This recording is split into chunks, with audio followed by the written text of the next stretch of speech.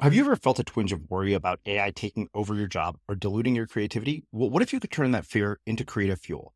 We've just published an amazing new ebook called The 4 Keys to Success in an AI World, and this is more than just a guide. It's a deep exploration into the human skills that AI can't touch, the skills that are essential for standing out and thriving, no matter how much technology evolves. We're talking about real differentiators here, like creativity, emotional intelligence, critical thinking, and much more. Inside, you'll find actionable insights and strategies to develop these skills, whether you're a creative person, a business person, or just simply someone who loves personal development. This isn't a story about tech taking over. It's a story of human creativity thriving alongside AI. Picture this, AI as your creative co-pilot, not just as a tool, but a collaborator that enhances your unique human skills. The 4 Keys ebook will show you exactly how to do that and view AI in a new way that empowers you instead of overshadows you. Transform your creative potential today. Head over to unmistakablecreative.com/4keys. Use the number 4, KEYS. That's unmistakablecreative.com/4keys and download your free copy. We are working right now very hard at the Flow Research Collective on mapping the neural dynamics, so the network level brain activity of flow state onset. So basically what's going on in the brain, network level, during the first 2 seconds of flow as you drop into the state.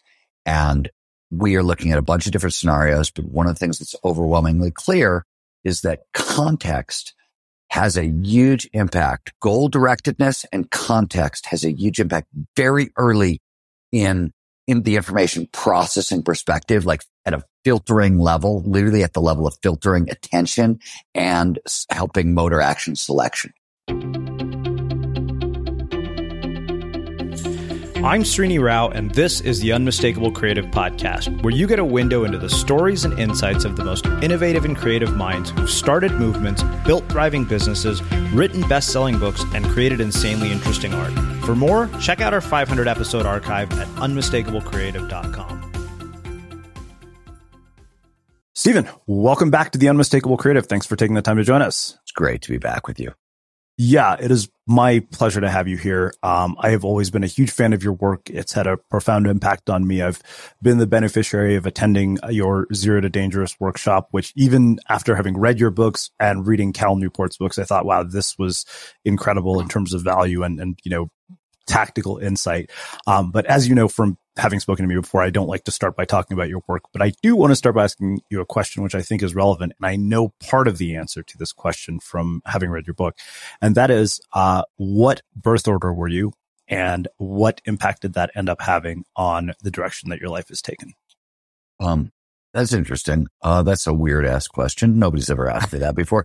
I'm the oldest, and in terms of standard birth order psychology, I follow none of the traditional birth order patterns. So I will say that, like, I've read the relevant literature here, and I don't tend to follow most of the patterns you see in firstborns who the firstborns tend to be people pleasers. They tend to it's an evolutionary survival thing. They tend to actually end up sort of doing everything their parents want.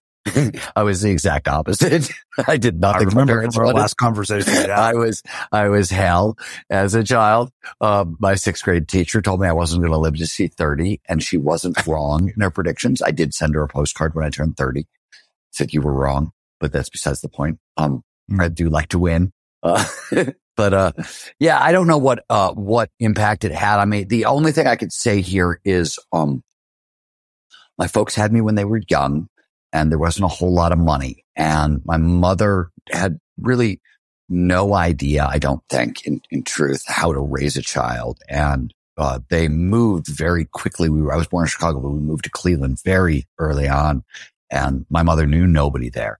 So in not knowing, like having no sort of network around her, not really knowing what she was doing as a mom, what she ended up doing was she knew books were good. So I had less of a childhood and more of a, massive adventure in reading. We would go to the library and take home 100, 150 books and read them together. And like that was you, go mom, right? Amazing the impact that had on me. So I wanted to be a writer from a very early age, and that was part of as a result of that. And I also think the other thing that my parents, were great about is, and this really not knowing what to do, somewhere along the line, they decided curiosity was good. And so anything I was deeply curious about, even though there wasn't a whole lot of money, they would go out of their way to try to make available to me in some way, shape, or form.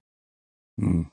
Well, I mean, part of the reason I started with that question in particular was because I know one of the stories you tell in the book is about your brother and the magic tricks. And I was wondering if you could expand on that for us, because I think that, I'd heard you reference this in a previous interview, I think with Chase Jarvis, but beyond that, I don't think you and I had ever talked about that. And that's why I thought, this is interesting. So tell me about that. My brother went to a friend's house.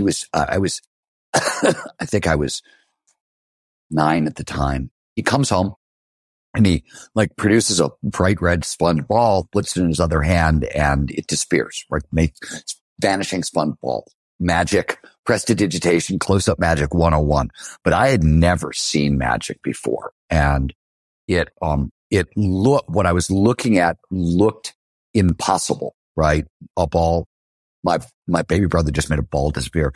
I also knew, my brother wasn't magic. So there had to be a thing that he did, and I wanted to know how to do it more than I wanted to sort of anything at that point. And I fell into professional magic, which I did essentially until I got to college, and was very successful. Made a lot of money as a magician. Did birthday parties and bar mitzvahs and things like that. And, was pretty good. And the thing about magic that was super influential in me, and the reason it matters so much to what happens later in my life is, one, magic, literally the really high quality magic looks like magic. It looks impossible. Even if you know what the people are doing at an expert level, it looks impossible. And I learned very early that impossible always has a skill set. There's always a thing that's behind the impossible that, and whether or not this is true everywhere, this idea stayed with me. So later on in my career as a journalist, when I started encountering so-called impossible feats, athletes doing stuff that had never been done before in history and wasn't supposed to be able to be done, or technologists turning science fiction ideas into science fact technology, or business leaders building impossible business empires in near record time. Wherever I saw it, rather than saying, there's something going on here that I can't understand, I went, well, what's the skill set? What's the process? And as I advanced in my work, that became more and more, what's the neurobiology underneath everything else? Because that seemed to be the foundational mechanism that was leading to all this sort of impossible performance. So that's the story. Yeah. Wow.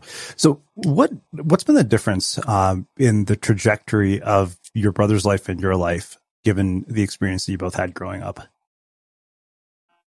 I have 2 brothers, and both are absurdly successful as well. So whatever else is true, my parents raised us right. Wow. So, I mean, the thing that I think really strikes me about this is that you had this sort of insatiable curiosity that you were captivated by so early in your life, and seems like you followed it to the end of the earth, or in your case, the top of the mountain. Yeah, well, it's funny that you say that, because I was thinking an old friend got back in touch recently, and I haven't talked to her since West to Jesus. And she was very involved in the campaign I ran for West to Jesus. And there's an idea in West to Jesus, my second book, written a very long time ago, where I'm talking about flow science. And I say, and my curiosity about flow science. And I said, the thing about me is I'm a guy who can follow an idea right off the edge of the world. And I think, being that it's 20 years later, that's exactly what happened. Yeah. So, I mean, why is it that you think some people recognize that or find it early in their life, and then there are people who don't find it at all? They kind of just, go through life without ever experiencing, what you call impossible, or these sort of extraordinary achievements. Well, there's a lot of different answers to this. To me, it starts with a couple of things. The 30 years studying the neurobiology of peak human performance has taught me kind of one or two major lessons. The first is that we are all capable of so much more than we know. The second is most of us don't know this because human potential, human capability is invisible, especially to ourselves. And this is very foundationally true at two different levels and both sort of matter here. Level one is, we only find out what we're capable of by stretching our skills to the utmost again and again and again and again. And if that becomes how you approach everything you do, every time, I'm a skier, every time I go skiing, I'm trying to do things I've never done before, just a little bit, but just same thing every time I go into a book as a writer. That's what I'm trying to do. Just stretch beyond what I thought I was capable of. Just a little bit, just a tiny little bit. But if you do that over and over and over and over and over and over again for years on end, you end up accomplishing incredible things. Yeah. More specifically, hold on, there's a second half to this because this is weird. And this isn't my research. This is Adam Grant predominantly, but a lot of other people have contributed to it. We actually don't know what activities we are going to be good at or like until after we've done them. And this is true even in closely related skill sets. So the example that was given to me is you could go to LeBron James. Hypothetically, let's say LeBron James has never played badminton. Okay. You say, LeBron, do you think you'd like badminton? Do you think you'd be good at badminton? Now, whatever else LeBron James is or isn't in the world, he is certainly an expert in using his body and knowing how to use his body and knowing how he can use his body. And yet what the research shows is he can't tell you if he's going to like or be good at badminton until he tries it and starts to get good. So not only do we not know what we're capable until we stretch our skills to the utmost, we don't actually know what we're going to like and or be good at until after we've given it a shot. So one of the foundational answers to your question, I'm backing into your answer because it's actually a cool answer, but it's hard to grok until you understand that other stuff, is we started this conversation with curiosity. Turns out that anxiety and curiosity are essentially opposite sides of the same neurobiological signal. So one of the reasons I think most people have trouble finding out, you have to ride your curiosity as a foundational motivator. You have to ride it into a lot of these sort of impossible quests, right? Nobody that I've studied sort of set out to do capital I impossible, that which has never been done. They set out to do small I impossible, that which I thought was impossible for me. And by sort of going after small I impossible after small I impossible after small I impossible, eventually this capital I impossible, that which has never been done, is sort of what's next. But often from the inside, and I can give you an example of this if you want, the view is really different. Like it doesn't look like most of the people we talk to them about, like the moments they accomplished the impossible, they didn't think of it that way. They were just doing the next thing that was in front of them. Mm-hmm. Yeah, I do want to come back to examples of this, but I think this is a really perfect jump off point for one of the things you opened the book with. And I think that this resonated with me because I've been thinking a lot about the role that context plays and how often people ignore it in any sort of self-improvement effort. You say that personality doesn't scale, biology scales. What we mean is in the field of peak performance, too often someone figures out what works for them and then assumes it will work for others, and it rarely does. I know that, I've been to your seminars where you're incredibly skeptical about people in positions of authority, some of who've even been guests here on the show, who don't back up the things they say with any real science and use themselves as the only sample size. And the reason that quote in particular struck me is because I just finished writing this article titled "Why Outliers Are Bad Role Models for Most of Us," because to your point, we overlook all these other factors that are out of our control. So I wonder, one, why is it that you get this sort of vicious cycle of personal development where people just basically keep going to seminar after seminar, but nothing changes? And what is the role of genetics in accomplishing impossible goals? There's never been a faster or easier way to start your weight loss journey than with PlushCare. PlushCare accepts most insurance plans and gives you online access to board-certified physicians who can prescribe FDA-approved weight loss medications like Wegovy and Zepbound for those who qualify. Take charge of your health and speak with a board-certified physician about a weight loss plan that's right for you. Get started today at plushcare.com/weight loss. That's plushcare.com/weight loss. plushcare.com/weight loss. Hold up. What was that? Boring. No flavor. That was as bad as those leftovers you ate all week. Keke Palmer here. And it's time to say hello to something fresh and guilt-free. Hello Fresh. Jazz up dinner with pecan-crusted chicken or garlic butter shrimp scampi. Now that's music to my mouth. Hello Fresh. Let's get this dinner party started. Discover all the delicious possibilities at HelloFresh.com. Millions of people have lost weight with personalized plans from Noom. Like Evan, who can't stand salads and still lost 50 pounds. Salads generally for most people are the easy button, right? For me, that wasn't an option. I never really was a salad guy. That's just not who I am. But Noom worked for me. Get your personalized plan today at Noom.com. Real Noom user compensated to provide their story. In 4 weeks, the typical Noom user can expect to lose 1 to 2 pounds per week. Individual results may vary. Hey, it's Ryan Reynolds, and I'm here with Keith, co-star of my upcoming film, If, only in theaters May 17th. Do you want to tell people the big news? All right, I'll do it. Sign up now and you'll get unlimited for $15 a month and 6 months of Paramount Plus Essential Plan on us. MintMobile.com/switch. Upfront payment of $45 equivalent to $15 per month. Unlimited over 40 gigabytes per month. Face lower speeds. Videos at 480p. Active Mint customers by 531.24 get 6 months of Paramount Plus Essential Plan. Auto renews after 6 months. Offer ends May 31st, 2024. Separate Paramount Plus registration required. Terms and conditions apply if rated PG. Hiring for your small business? If you're not looking for professionals on LinkedIn, you're looking in the wrong place. That's like looking for your car keys in a fish tank. LinkedIn helps you hire professionals you can't find anywhere else, even those who aren't actively searching for a new job but might be open to the perfect role. In a given month, over 70% of LinkedIn users don't even visit other leading job sites. So start looking in the right place. With LinkedIn, you can hire professionals like a professional. Post your free job on linkedin.com/people today. As creators, we're always on the move. Whether it's a live podcast event, a pop-up shop, or a workshop, we're constantly interacting with community, and that's where Tap to Pay on iPhone and Stripe comes in.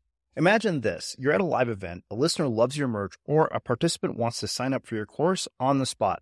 With Tap to Pay on iPhone and Stripe, you can accept their payments right there and then, right from your iPhone, so there's no extra hardware or no delays.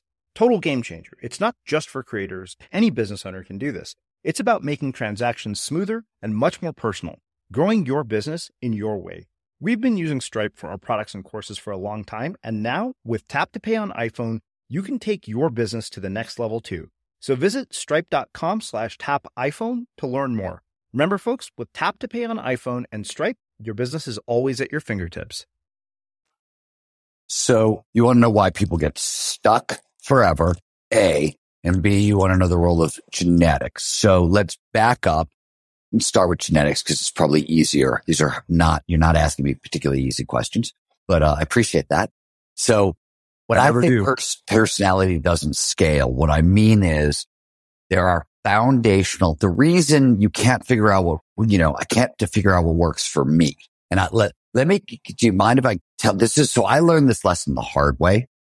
And the way I learned it the hard way was this. I did not have a normal childhood by any stretch of the imagination.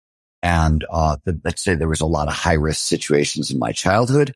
And when I became a journalist, I spent most of my time covering action and adventure sport athletes and field biologists and would do other sort of dangerous assignments in between those things. And the people I was covering loved risk and took huge risks for a living. And in action sports at the professional level, if you're literally not nearly dying once a month, you're not doing your job.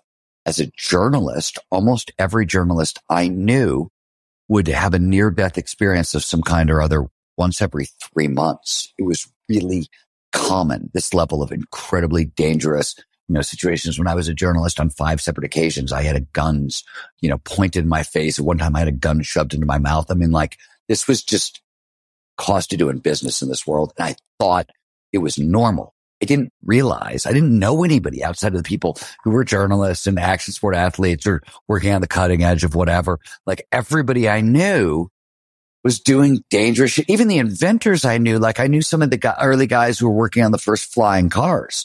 And trust me, when you have to invent a flying car, you have to build a contraption and then take it to an airport and hopefully hope it doesn't crash. Right. So like everybody I knew, right. I'm thinking so much of the guy named Deja Baldar who invented the world's first flying motorcycle. And when he met my wife, he was going to Nevada. He was going to the desert outside of Vegas to test this literally the flying motorcycle. Was going to take it off and see if it flew for the first time. And my wife had no idea what he was going to Nevada for. And she said, "So you like to gamble?" He said, "I love to gamble." And my wife said, "Well, what's your game?" He said, "I don't have a game. There's only one game. It's called You Bet Your Life. That's the only game in town." I remember that so clearly. He wasn't, you know what I mean? And so like that was just normal. And what happened is I learned a bunch about flow right around the time I wrote my first big book on flow, which was Voice to Jesus. And right after that book, I had a column in Psychology Today on their blog. They had just launched their blog. It was a big deal. And I had a column there, I had a blog, and I was an expert in peak performance as far as a lot of people were concerned, especially my friends. And like, you know, anything else, I just did what other friends want to do. You see your friends having trouble, you give advice, or they ask you for advice. And people thought my advice was good because, look, I'd written a book about it and people thought I was smart. And I literally, there were probably 10 people in that first test sample who took my advice, and like none of it worked for nobody. But I mean, I put 2 people in the hospital. I kid you not. I nearly caused a divorce. One of those friends still hasn't talked to me. It's 20 years later and she's still pissed, for the damage I did. Another friend, one of my closest friends, didn't talk to me for 5 years. Like I did damage. And the reason is risk tolerances are genetic, right? They're set up by how active or inactive are your dopamine receptors, plus shaped by early childhood into early adulthood experience, but they're locked into place. And later adulthood, you can only get at them through like 10 years of work. Like you can change these traits, but it takes a very long time and it's a slow process. So when I teach you what works for me, well, if you are really, really, really risk friendly and, you know, line up with where I am on other genetic things or genetic early childhood experience, things like, where am I in the openness to experience scale? Where am I in the introversion extroversion scale, right? All this stuff, genetic or early childhood experience. I can't train you using what works for me unless you are exactly like me in a broad stretch of personality traits that may or may not line up. It's not useful. If you want something that's going to work for everybody, you've got to go one layer deep into the kind of the mechanistic neurobiology that was created by evolution to work for all mammals, including humans. You get down to that level, that is shared. That's what works for everybody. Personality doesn't scale, biology scale. So that was your first question. Second question? Yeah. So, I mean, with that being in mind, you know, I mean, if you look at the entire personal development industry from, you know, the Tony Robbins of the world to like the seduction community over and over, what you see is, you know, a packaged formula that people try to apply to their lives. I mean, hell, it happens even in the online marketing space. It's like, here's everything I did to grow a podcast. If you follow my recipe, then you will be able to grow a podcast too. Leaving out, keep in mind, all the context of my email list is bigger, or I got a 10-year head start in a trend, which is my case, which is one of the reasons I've been very reluctant to ever teach a course on podcasting. So 2 things about this. Like, one, why does that happen? Why do people overlook context? And why is it that the people who are actually teaching this stuff don't acknowledge the fact that context plays such an important role? So, God, it's so interesting that you bring that up. So we are working on, I want to take it to a deeper level than you know, because context is super important in that we are working right now very hard at the Flow Research Collective on mapping the neural dynamics, so the network level brain activity of flow state onset. So basically what's going on in the brain, network level, during the first 2 seconds of flow as you drop into the state. And we are looking at a bunch of different scenarios, but one of the things that's overwhelmingly clear is that context has a huge impact. Goal directedness and context has a huge impact very early in in the information processing perspective, like at a filtering level, literally at the level of filtering attention and helping motor action selection. So it's really an interesting question from a geeky standpoint.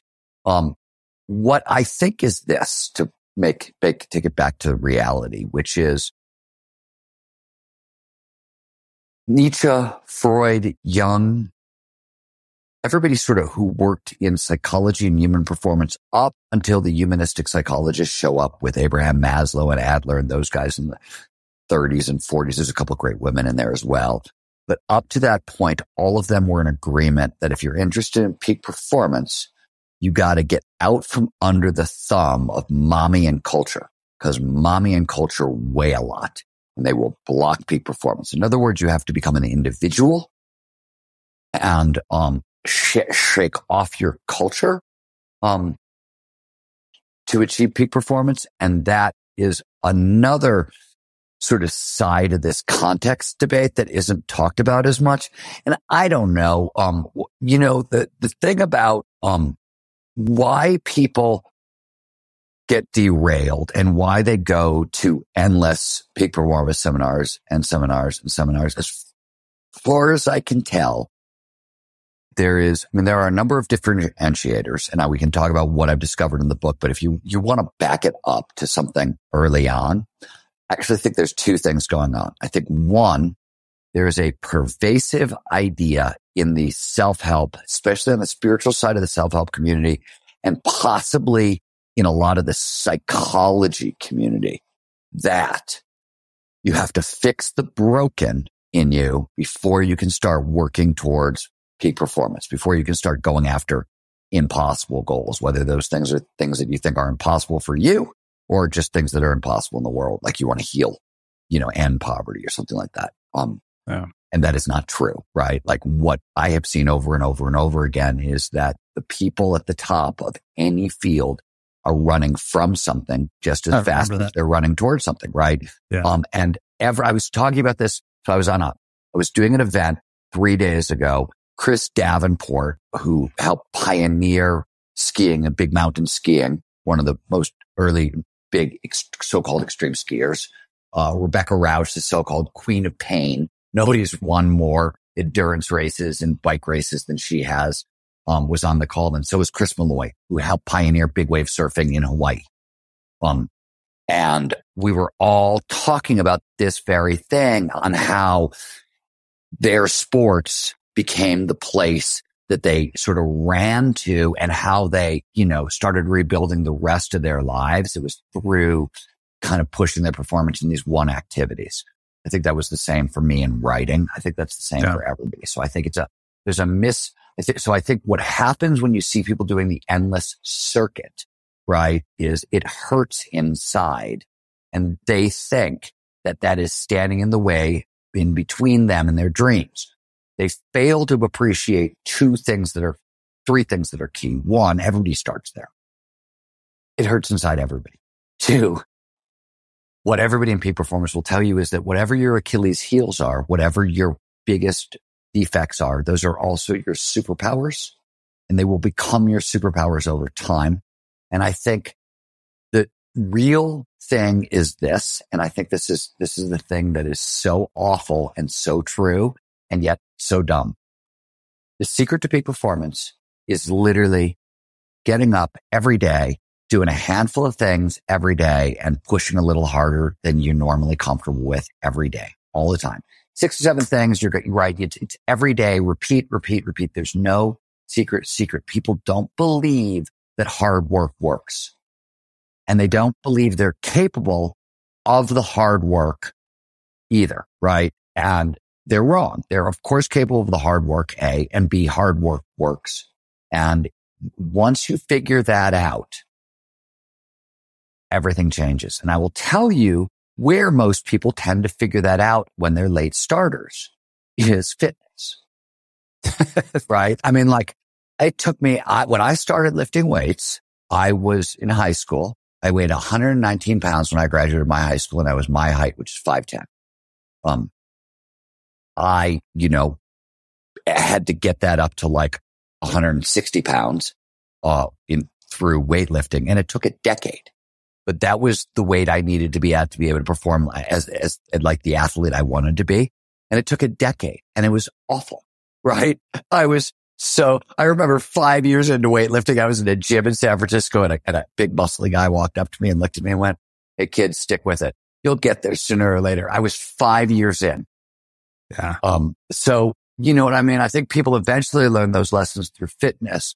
And maybe they don't want to believe that everything works that way, but it just works that way. And the sooner you figure that out, the easier everything gets. If you understand that there's hard work works and that your life is going to be nothing more or less than you make of it, that sort of like those realizations as like flat truths sort of really are helpful.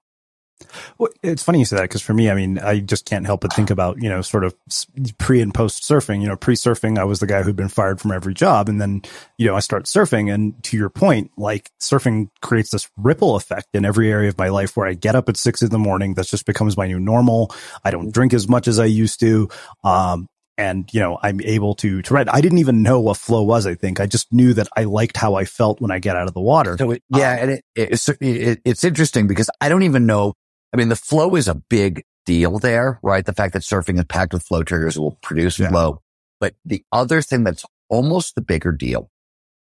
So if you talk about the art of impossible, right? There's a section, the book opens with the motivation section and talks about aligning all your intrinsic motivators, starting with curiosity through passion, purpose, autonomy, and finally mastery. What's interesting is you have to do that. You have to, all those motivators have to point in the same direction. So it's an onboarding process. But if you go into the relevant literature, you will often find that mastery seems to be the uber dominant motivator. And when people, and the reason in a sense is the way, this was explained in Drive by Dan Pink, basically said that, the most addictive high is steady progress towards meaningful goals. And meaningful goals and steady progress basically means you're challenging yourself slightly and rising to that challenge, or at least attempting to rise to the challenge. And here's the other thing that people don't understand about when I talk about the hard work works. People think I'm talking about outcome. So let me explain it this way. I am 53 years old. I'm skiing better than I've ever skied before in my life this season. And I am pushing harder, skiing bigger, gnarlier stuff than I've ever skied and doing crazier tricks in the park than I've ever done before. But none of that matters. When I show up, all that matters is that I show up and put the time in. Everything else is gravy. I show up, I push hard. Maybe I have a great day and I have breakthroughs. Maybe I have a terrible day. How I feel, the experience, the quality of it does not matter. All that matters is you show up and you push a little harder. That's all that matters when it comes to peak performance. So it's not like you don't have to care about the results. You just have to care about the one thing you can control, which is, do you show up? Do you push a little harder than maybe you wanted to, whether this is work or play? It's funny because, despite finishing 2 books with the publisher and not having a third contract, I've never stopped the habit of writing 1,000 words a day. And after reading your book, I'm trying to push that word count, higher day by day. I got to tell you something. So for me, if you're doing 1,000 words a day, that's awesome. I'll go 500, 700, like 1,500 is the most I've successfully been writing in a day and still at the quality that I want to do it. So, make sure as you push up, right, do quality control at the same time. Yeah. You don't want to privilege kind of speed and length over quality control. All I'm saying is make sure they evolve in lockstep. It'll save you. And I'm speaking personal experience here, pain later. I remember the story about the book that you wrote. Well, I'll have to ask you about the one you told in Zero to Dangerous. Yeah, I mean, part of the reason I brought up that question about context is I've just been doing a lot of research on cults, almost all of which are personal development cults. And I just couldn't help but notice the pattern that I had mentioned to you over and over and over again. And I just, I saw it happening, and sort of bigger celebrity type industries and places like Scientology. But I realized this is happening, with our own peers. In Scientology, they have this thing, apparently it's called the bridge. And the bridge basically is all the curriculum you have to complete to get to the highest level of Scientology. And I was like, this just looks like a marketing funnel that most people who, teach any of this stuff use. Yeah. To me, I talk about it. I say two things. I say one, foundationally, never trust the dopamine, right? Dopamine itself, especially if you're in an experience where people are shifting your state and producing reward neurochemistry, and then trying to sell you anything or make meaning for you. Yeah. That's the warning sign to me. That's when I run, don't walk. And I will say these days, if the person who is doing those things and they're wearing a scarf, I sprint, don't run. I remember this very distinctly. You talked about, like a Tony Robbins seminar and how that's precisely what he does. I mean, this is what everybody does. They create these environments to produce a peak experience. And then at the end of it, there's an upsell. So, okay, let me put it to you in a very extreme case.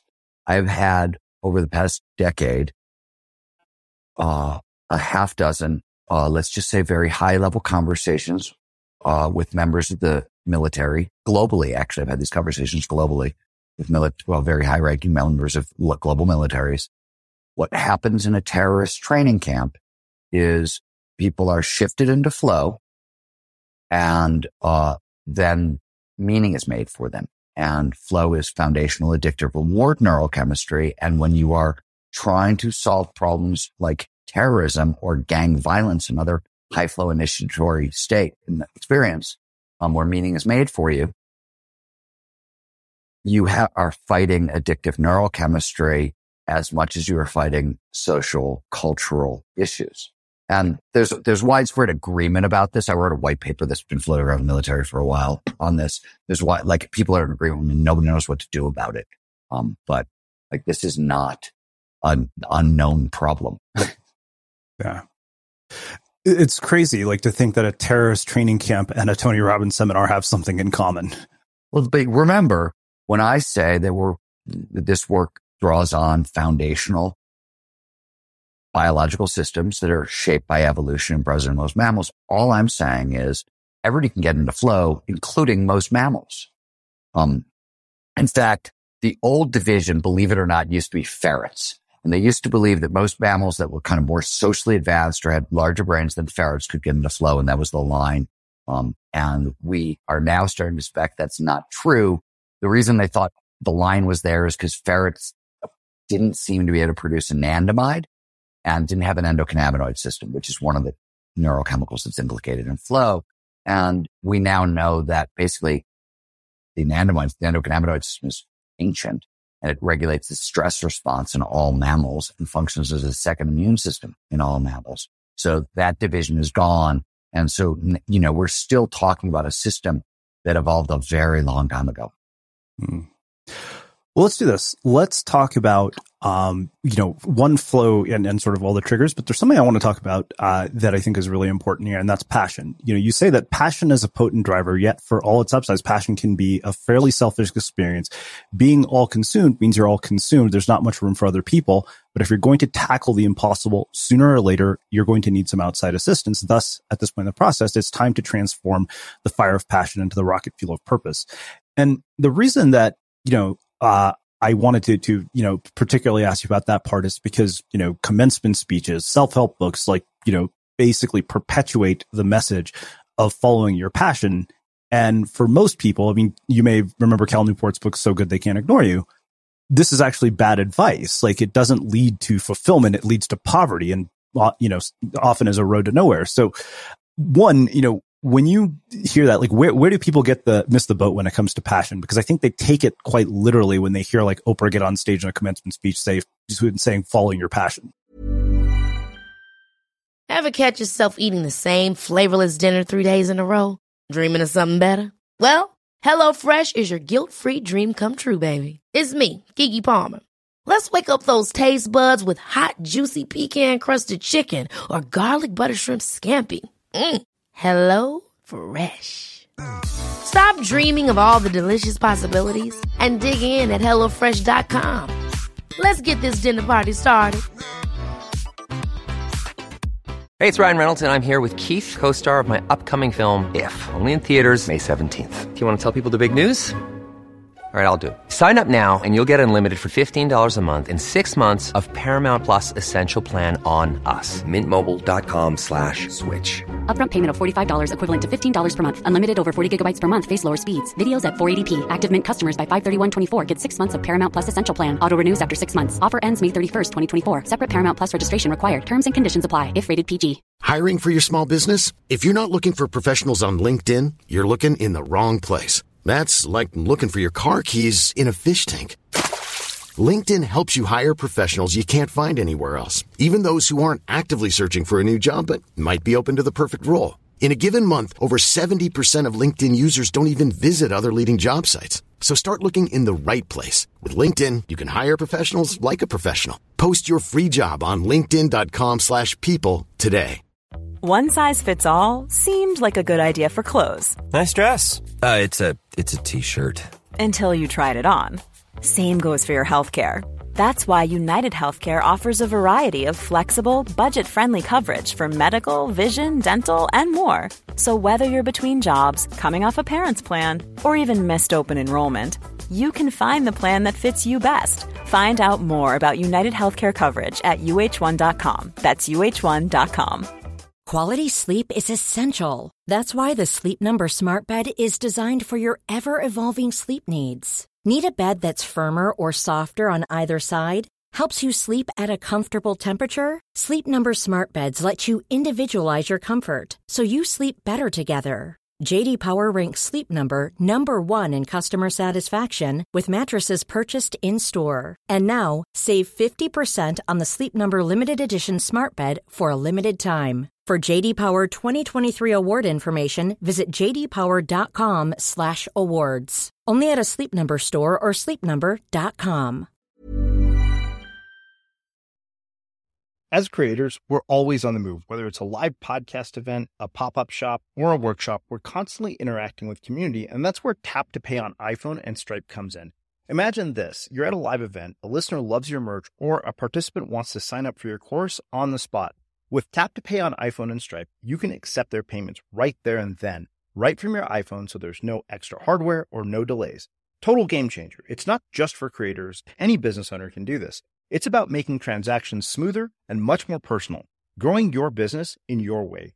We've been using Stripe for our products and courses for a long time, and now with Tap to Pay on iPhone, you can take your business to the next level too.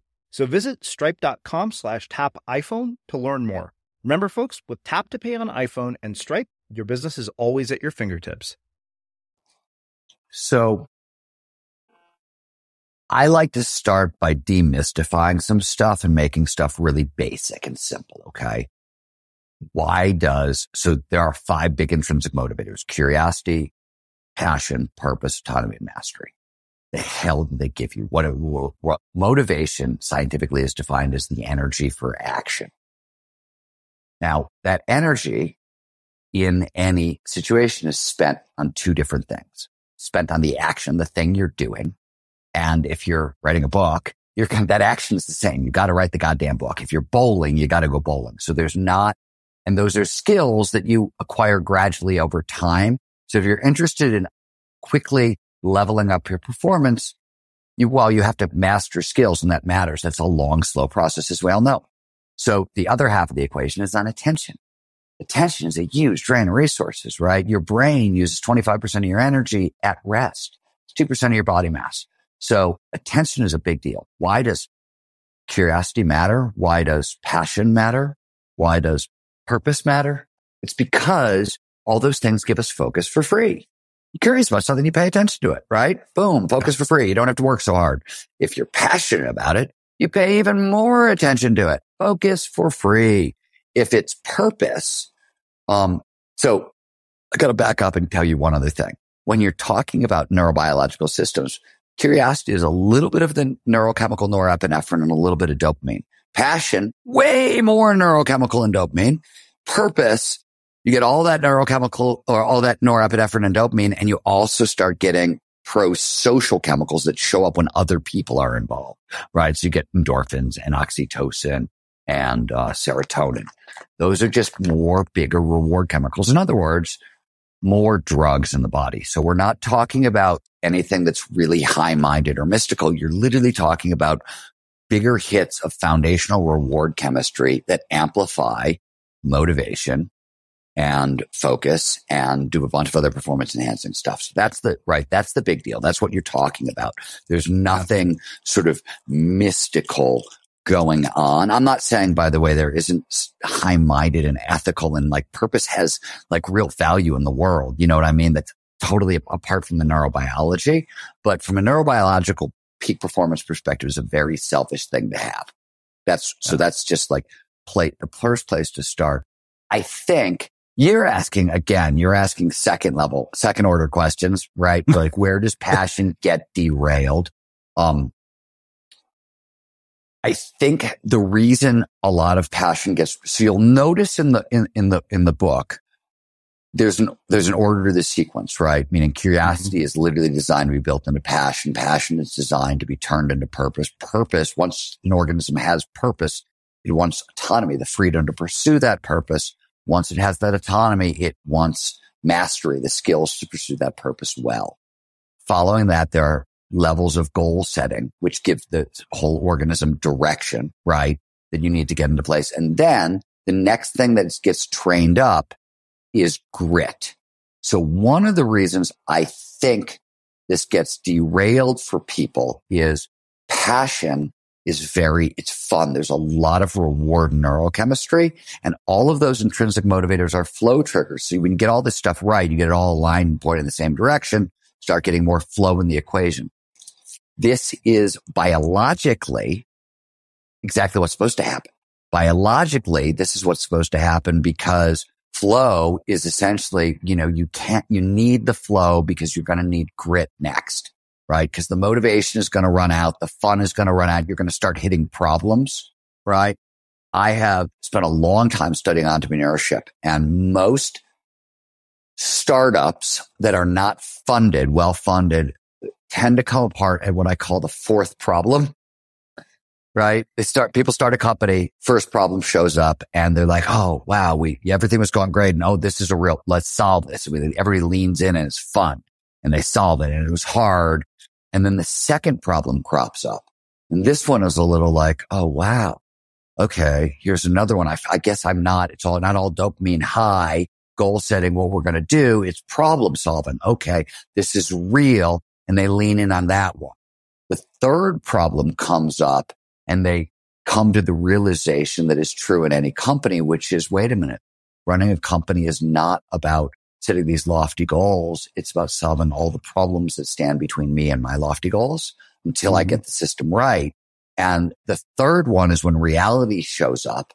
And the fourth problem is when they're like, oh my God, I don't have the fucking energy for this. This is endless. And it's where most startups start to get derailed. You usually lose 2 or 3 key players right there. And you either do it for financial reasons. This company isn't producing enough money fast enough for me because these problems keep happening, or mostly for emotional reasons. It's demotivating. And if you have not trained up the proper grit skills, you can't get to the next step. The problem is that in today's world, so again, we're going back to, we're all answering, you asked a great question, which is early on, which is why are there conference junkies and workshop junkies and they fucking can't get anywhere, right? Like what is going on with that, right? It's sort of the same answer to why does passion get derailed?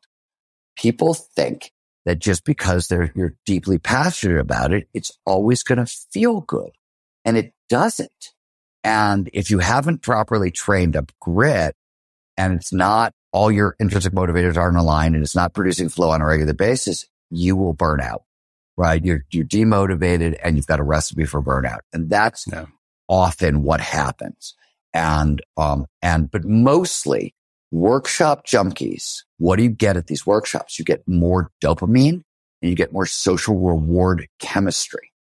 So you are getting the same thing you would actually be getting from passion and purpose through an external thing. And that's another part of the problem, right? If your body is craving these reward chemicals and that craving is part of performance and you're finding an artificial way to satisfy them rather than doing the work, you have another issue.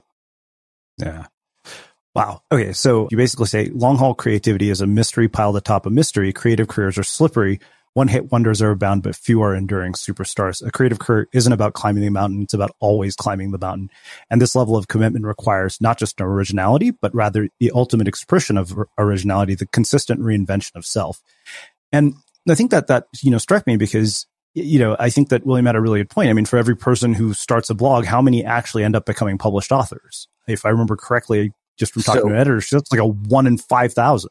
Yeah. So this is actually, long haul creativity. The very first thing that I talk about there is, a lesson learned from one of my first mentors, who I studied under in graduate school, was John Barth, who is the godfather of metafiction. So everything that is Thomas Pynchon, David Foster Wallace, all that whole side of literature started with John Barth. And, he taught me basically, he did the most experimental wild shit ever. And yet he was incredibly successful. Like he managed to somehow bridge that gap, right? It changed the way language sound, books sound. The only people who had done that kind of stuff before him was James Joyce, in a sense. And so it was really radical in what he was doing and how he was thinking about it. And he managed to have a very long career. And one of the things he told me is, you can never have too many arrows in your quiver. And what he meant was you had to surround your craft. It wasn't excellence it wasn't, if you wanted to be a writer, it didn't mean you just had to be great at writing. You had to be great, first of all, at writing every kind of style imaginable: advertising copy, marketing copy, speeches, grant writing, books, everything. You had to get good at everything because over a long career, you're going to need how to do everything. And then you're going to have to figure out what are the actual industries that you're also in. Every writer today is also in the marketing and PR industry. They're in the, how do I talk on television? How do I sound good on radio? How do I talk on podcasts? Get super media trained industry. They're in the, right, on and on and on and on. And the people who actually have real careers, long careers, in creativity, what Duran is talking about is, one, they not only manage to reinvent themselves, two, understand that doing their job, doing the creative thing that they're best at in the world is only a tiny percentage of the job. And if you do what a lot of artists do when they start to find out that the job also involves, all this other shit that nobody wanted to do in the first place, they bail. Or they get bad managers, or they put too many people between them and the money, right? Mm-hmm. Managers, agents, all that, right? All that stuff. And they, right, blah, blah, blah. And they fail to remember one fundamental lesson also here that I think is worth saying out loud on this podcast, which is every single industry in the world that has been built on the backs of creatives and or entertainers and or athletes is a business that was designed to exploit the talent. Flat out, right? I mean, trust me, by the way, this is another thing. You were part of Flow for Writers also, I believe. Yeah. And one of the things I tell people is you got to remember, as a creative, you are always somebody's bitch. Yep. I remember every level, that. Right. Yeah. And right. And don't kid yourself. It doesn't matter how big a name you are. There are only a handful of people in the world. I mean, under 100, 200 who have the muscle to get a publisher to admit they did something wrong, for example. Mm-hmm. Right. Literally that. So I've got publishers over me. I've got all my publishing houses. Two, once you have an audience, they have needs and demands and desires and wants. And, they take things really personally. I'll give you a simple example. COVID is killing publishing right now. So the Art of Impossible was on 10 bestseller lists. We pre-sold enormous numbers of copies because my fans are phenomenal and they love me. And COVID, the printing is broken. 2 different printers went out of business. Every publisher in the world is now relying on 2 or 3 printers. And all of them are doing things like, canceling print runs or delaying print runs without telling anybody because there's nothing that can be done. So I have customers who pre-ordered a book in November who will not get it for another month. Wow. And there is nothing I can do in my power, as far as I can tell, to change those facts. I mean, like, we have taken extraordinary measure after extraordinary measure after extraordinary measure kind of thing. And like, I have an audience that is really mad at me. Where the hell are my books? And I had to write an apology where I was like, look, I don't tell you, my brother doesn't have his books, right? Like, major influencers who could really help me move the needle, they don't have their books. This is like, I've got fans who are mad at me and I work for the publisher and they can't fix it. So you know what I mean? Like, you just have to understand that stuff too, because it conflicts with the amount. To be a creative, your ego has to get enormous, right? You have to make choices on a daily basis where there's no right answer. And, you have to do it for all the marbles in that moment by moment basis, right? Like, creative decisions are hard. How do you know if you're making the right ones? How are you telling, all that stuff? I always say that one of the things that kills most creatives over time is that the experience of writing a book, as you know, is my book is wrong every single motherfucking day I come to it, besides the first day I start writing it and the day that I send it to my publisher and say, okay, it's fucking done. I can't look at it again. Right? Every other experience is I come to the book, I read what I wrote the day before, and it's not as brilliant as when I first wrote it, or the problems I was having the day before are only magnified now and worse. Right? Like, that's the experience. It's an experience of abject failure every time you encounter your material, and you make decisions that you hope when you come back to it the next day don't produce more abject failure, right? Like, that's what you're doing. That's the encounter. So I talk about, like, I laugh when, entrepreneurs say, oh, I have to get used to failure. Yeah, you think? You haven't seen anything. Try being a creative. And right, this is everybody's experience. And it's also everybody's experience that after the book comes out, most of the time when you go through it, all you see are the errors, right? Mm-hmm. I've written 11, 12, 13 books. And there are 2 of them, 3 of them maybe, that I can read without really wanting to hurt myself. Yeah, I mean, I feel like that about old interviews. I mean, I remember even one of my books went to print with a typo, and I only recognized it because I was in the studio reading the audiobook, and, I stumbled, and I'm like, wait a minute, this is a typo. I'm like, shit, this has already gone to print. You think that's bad? My first novel came out. My brother sent me a copy 2 weeks later with the angriest note I'd ever seen that said, what? Didn't you goddamn read this thing? There are 463 typos in this manuscript. I've highlighted all of them. Please fix. 463 typos. Now, it was a long book, but it was like 463 pages, meaning they got something wrong once a page. My printer got something. I didn't make errors. These are literal typos in the text, spacing errors and grammar. Like, the copy editor and the printer made they made an error page in the first edition of my first book. So I feel your pain. Yeah. Well, let's do this. I mean, in the interest of time, I know we've gone for almost about an hour talking about all this other stuff, but I know that, you really go into very tactical stuff, basically. I think triggers we've talked about before, and those seem pretty obvious, with like concentration being at the top of the list. But I think the 4 stages of the flow cycle, I know this because I've been to your seminar, but I think that would be really beneficial for people to hear, like how basically I think that everybody wants to know how the hell they actually get into flow. So let me back that question up, and start someplace different and tell people a little bit about what the Art of Impossible is about, what it does, and how it ends up in flow. And then I will walk into that, because there's just 5 more minutes that'll make way more sense, or 3 more minutes. Perfect. Which is this. Turns out, from a biological level, there's a limited set. If you're interested in peak performance from a cognitive standpoint, I'm talking about physical skills, but from a cognitive standpoint, there is a set of tools. There are motivation tools, there are learning tools, there are creativity tools, and there are flow tools. Each of those words, by the way, is a catch-all. Psychologists say motivation, they mean extrinsic motivation, intrinsic motivation, goal setting, and grit. Learning is a subset for a whole bunch of knowledge acquisition, skills acquisition. How do you, blah, blah, blah, blah, blah. Creativity, as we talked about, there's a bunch of creative stuff. And flow, there's a bunch of flow stuff. The way to think about this quartet of skills from a peak performance perspective is motivation gets you into the game.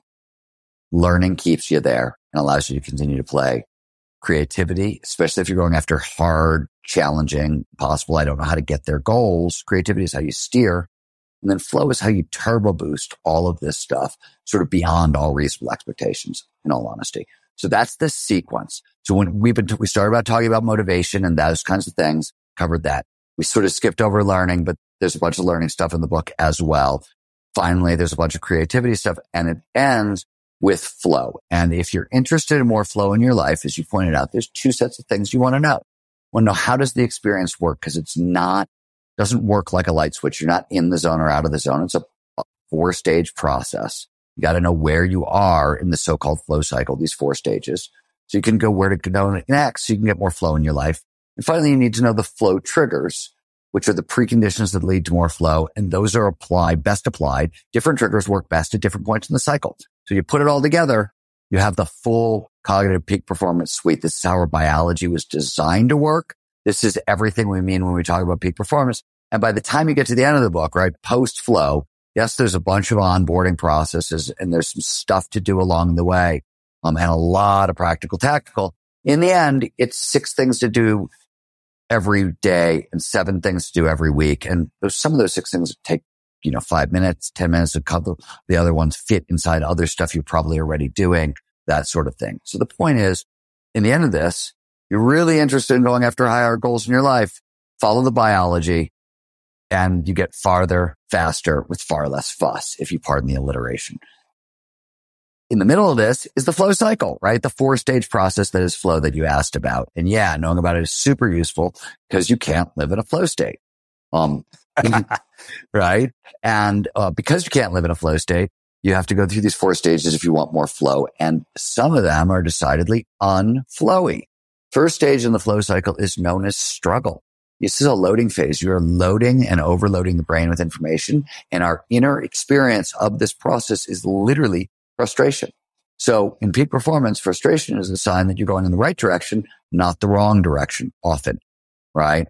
And that's very sort of difficult to know. This is you're trying to learn how to do stuff, right? This could be everything from like, I'm out skiing right now. I'm working on my nose butter 3. So I'm trying to remember to lean over the nose of my skis as I start to go into my 360. And I'm trying to get used to launching off jumps, backwards in the air and not exactly being able to see, right? These are all the skills that I'm trying to onboard on the way. Sooner or later, they're going to snap together into a nose butter 360.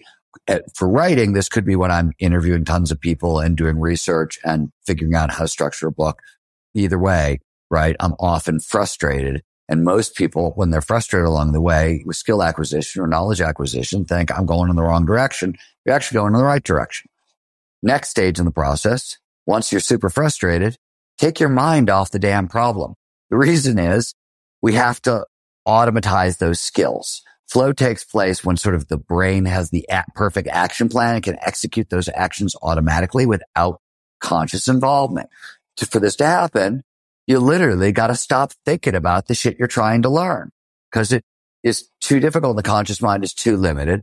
And so what works here is long walks in nature, low grade physical exercise, a bunch of stuff there. This is often followed by the flow state itself, which is the 3rd stage in the cycle. And that is often followed by a recovery period on the back end. I want to go back to the release thing. Sometimes releases take your mind off the problem, like go for a long walk in nature. Other times, if you're sort of like in an activity, like I'm skiing and I want to get into flow and I'm trying to learn new stuff and it won't work. I'm pushing too hard. Then I just want to back off and go ski something really mellow and try to like be creative and innovative there. I'm pushing too hard and I want to change the terrain, or if I'm writing and I'm really stuck, right? And I'm pushing too hard, I'm trying to do something really difficult, I'll back off and I'll say, okay, just fix this one sentence at a time. In fact, get the first 4 words. That's your only goal for right now. And you have an hour to do it. Go ahead. Right. Kind of thing, where I'll really back off the challenge, with the same goal. So does that make any sense? Does that help? That makes complete sense. So, we've talked about the triggers before. I think those are really obvious. I mean, anybody who's heard Cal Newport or heard you on our show knows that focus is like this critical part of it. But, in the interest of time, I want to finish with 2 questions. Part of what's so fascinating to me about your work is the caliber of the people that you profile. I mean, you talk about Peter Diamandis, who I know you've co-written books with. And the reason this has come up, and I've asked a handful of people this question, but we had Justine Musk here, talking about the psychology of visionaries and what it actually takes to accomplish at, sort of an Elon level. And I think the thing that stayed with me always from that conversation was she said, I don't want to get all deterministic, but I don't think that this is something like, the level of like an Elon, intelligence and drive is something that can be learned. And I wonder, based on your research, like what you would say about that, because, I'm pretty clear on the fact that, no matter how much I practice, if I went and did LeBron's training regimen to the letter, he'd probably kick the shit out of me in a game of one-on-one. So there's an argument about this in the world at a really deep, important, interesting level, right? It's talent versus skill, or growth mindset versus fixed mindset, or genetics, nature versus nurture, whatever, take your pick. And I tend to believe, and I could be wrong, but this is more opinion than fact at this point because it's an open, ongoing debate. I believe if you get a perfect match fit. Now, this is a term out of economics. I talk about it a lot in the book. This was talked a lot by David Epstein in his book, Range. If you get a perfect match fit, that is a match between who you are, your personality, your upbringing, your culture, all that stuff, your values, your goals, your skills, your strengths, and then you apply the tools of peak performance, you can be world class. I think that is true. I do not think you exactly get to pick where you go.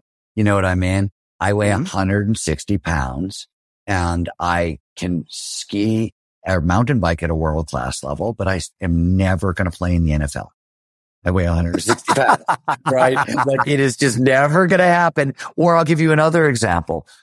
I'm dying. Like when I do math of any kind, it is slow and I have to think a lot about it. And I basically have to turn math into language, and then I have to turn it into language that I understand.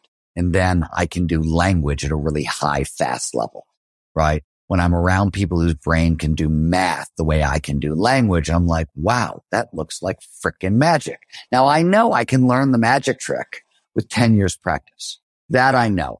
Will I ever be able to do it quite like them?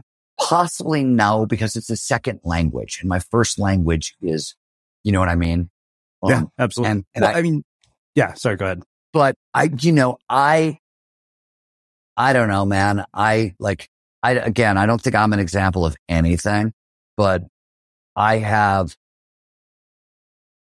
world-class skills, meaning top 5%, top 1% in 7 or 8 or 9 different disciplines. And I was not an extraordinary anything when I started. Remember where this conversation started that my 6th grade teacher told me I wouldn't live to see 30? Yeah. Yeah. And I mean, by the way, that's the other thing that I saw, the action adventure sport athletes, right? That was what caught my attention in action sports, was not that these guys were doing the impossible. That was cool and unbelievable and demanded explanation. It was that they had come from broken homes and bad childhoods. They had very little money. They had very little education. There was a lot of drugs, a lot of drinking, a lot of risk taking. And normally when you put that shit together in a community, you get jail or death. You don't get the reinvention of human performance over and over again. And that's what you were getting. So it caught my attention. And it turns out I don't think that's all that rare. I think that's far more common than people notice. So what I think, honestly, is when I hear somebody raise the genetics question, personally, I think you're making excuses for yourself. Or you haven't found, don't have good match fit. That's how I think about it. Well, I appreciate everybody's got those excuses. You know what I mean? It's hard here, period, in life on the planet Earth. It's hard here. It's hard for everyone. And it was hard for Elon. Jesus, the dude's demons are big. Yeah. Big. I mean, and that's, not uncommon anywhere you see. So I've met Elon, and, I wrote a book about his work, and, he's very close to Peter, and he just, sort of in my world a little bit. And, his brain does some amazing, amazing, amazing stuff, but there's a lot of other stuff he can't do at all that a lot of other people can do. So I think everybody's brain can do amazing stuff. You get to point in the right direction. I don't know. I could be totally wrong, about this, but this is how I believe. And what I really believe is this: if you're willing to believe the same thing, your life is going to improve. It may not be true, but what we know about the neurobiology says if you're willing to believe the same thing, right, it's got a much greater chance of becoming true. Like, you've got no shot if you don't believe it. Well, I appreciate the match quality thing so much because, much like yourself, I'm an Indian person who sucks at math. So imagine, like failing to live up to a cultural stereotype. And I remember, I learned that in computer science. And I remember very distinctly, I was like, right after I graduated from business school, my dad's like, oh, not everybody can be Steve Jobs. And I thought, oh man, I'm like, that's pessimistic. You don't believe in me. But I realized that was rational optimism at work. I'm like, you don't want a guy who sucks at math writing code or building hardware. It's true. I agree with that. But that doesn't mean you wouldn't be an invaluable asset to companies that did either, right? With your facility, with language. And you know what I mean? Like, so, yes, I hear you, right? And I come from my father, as I said, my father was the first guy in this family to go to college. His parents are Russian immigrants who came over to escape the Holocaust and, got here. My grandfather owned a fish market on the south side of Chicago, which was a really weird place for a Russian Jew to own a fish market. I will tell you that. And, my father and his brothers were natural born athletes, and they all had tryouts for the Cubs. And my grandmother told my father, you're not playing baseball. You're the first guy in the family who can go to college. You're going to college. We're going to figure it out. And he did. But I grew up in a family where you had to be a baseball player, right? And if you weren't a baseball player, you had to be a businessman. And instead, my father got a delinquent, creative action sport athlete, right? with a deep passion for science. He wanted a businessman. He became an accountant because he thought it was the safest thing in the world. He gave up his baseball career, became an accountant. He wanted a son who liked baseball and standard actuarial tables kind of shit. And he got me. And let's just say that I spent most of my childhood not being the athlete, that I was supposed to be, at all, and wanting, you know what I mean? So it's a weird one that the genetics don't always pan out even when they're there for you. Yeah. Yeah. I mean, we could easily talk for 2 hours about that. But I know you have to get going. So I want to finish with my final question, which I know I've asked you before. And that is, what do you think it is that makes somebody or something unmistakable? To do a dangerous thing with style is what I call art, said Bukowski. And I'm not 100% certain that's not what we mean by unmistakable. Could be wrong, but I don't know. I'll stop there because I've never given that answer. I've never given that answer before, right? I've been on your show before. I don't think I've answered the question that way before. But I think that's true in what I mean by that is all great art or sport or those kinds of things that we would talk about as unmistakable creativity innovation, all that stuff, wherever it is, business or writing or art or sport. We're looking at somebody who is risking a great deal, even if you're not even noticing. I'll give you an example from writing that I think about a lot. Because this is, I learned how to do a particularly hard thing from Joan Didion.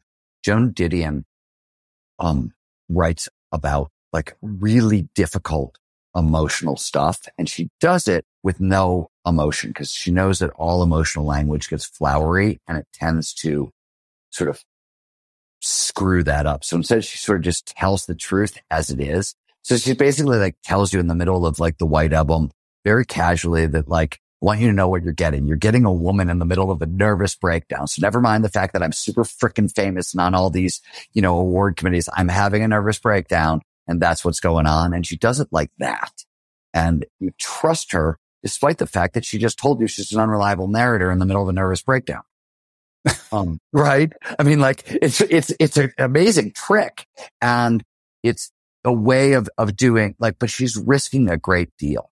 Because it's in the first paragraph of the White Album, and which was like her second or third major. It mattered. The book mattered a lot. And she's literally telling you that like, hey, your heroine is losing her shit and check it out. Right. And that's where we start the book. And it's a big risk from an authorial perspective, from a career perspective, from all the people who are going to read that perspective right. So even if you don't notice it, to do a dangerous thing with style, which is exactly what Didion does with all that stuff. That's, because this is, that's what I call art. I don't know if that's what I call art, but that's definitely what makes something unmistakable. Amazing. Well, I feel like I could talk to you for hours on end, man. This has been absolutely incredible. Where can people, even though I know apparently they're not even, able to get it right now. Oh, no, they can. Okay, because it's even worse than I made it out to be. The reason nobody can get the goddamn book is because there was some crazy error at the printer also, and all the books went to Amazon, and Amazon will not let them go. So, everybody who wants to get a copy of The Art of Impossible, please go to Amazon because there's a lot of books there. You can't get them anyplace else, but Amazon's got you sorted. StephenKotler.com is me. If you want to know more about the book, artofimpossible.com. is the book, theartofimpossible.com. And, if you're interested in anything flow or flow trainings, flowresearchcollective.com will get you that stuff. Amazing. And for everybody listening, we will wrap the show with that. Ever catch yourself eating the same flavorless dinner 3 days in a row? Dreaming of something better? Well, HelloFresh is your guilt-free dream come true, baby. It's me, Keke Palmer. Let's wake up those taste buds with hot, juicy pecan-crusted chicken or garlic butter shrimp scampi. Hello Fresh. Stop dreaming of all the delicious possibilities and dig in at HelloFresh.com. Let's get this dinner party started. When you make decisions for your company, you look for the no-brainers. And if you have a lot of mailing to do, Stamps.com is the ultimate no-brainer. It streamlines your processes to make your business more efficient, which makes you less busy. Mail checks, invoices, legal documents, and everything you need to keep your business running with Stamps.com.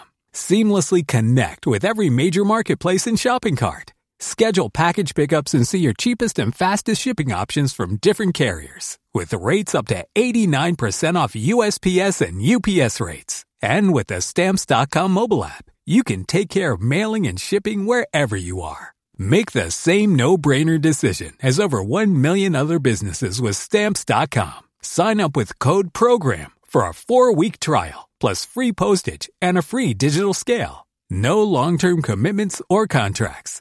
That's Stamps.com. Code PROGRAM. When you need mealtime inspiration, it's worth shopping Kroger, where you'll find over 30,000 mouth-watering choices that excite your inner foodie. And no matter what tasty choice you make, you'll enjoy our everyday low prices, plus extra ways to save, like digital coupons worth over $600 each week. You can also save up to $1 off per gallon at the pump with fuel points. More savings and more inspiring flavors make shopping Kroger worth it every time. Kroger, fresh for everyone. Fuel restrictions apply. Have you ever felt a twinge of worry about AI taking over your job or diluting your creativity? Well, what if you could turn that fear into creative fuel? We've just published an amazing new ebook called The 4 Keys to Success in an AI World, and this is more than just a guide. It's a deep exploration into the human skills that AI can't touch, the skills that are essential for standing out and thriving, no matter how much technology evolved. We're talking about real differentiators here, like creativity, emotional intelligence, critical thinking, and much more. Inside, you'll find actionable insights and strategies to develop these skills, whether you're a creative person, a business person, or just simply someone who loves personal development. This isn't a story about tech taking over. It's a story of human creativity thriving alongside AI. Picture this, AI as your creative co-pilot, not just as a tool, but a collaborator that enhances your unique human skills.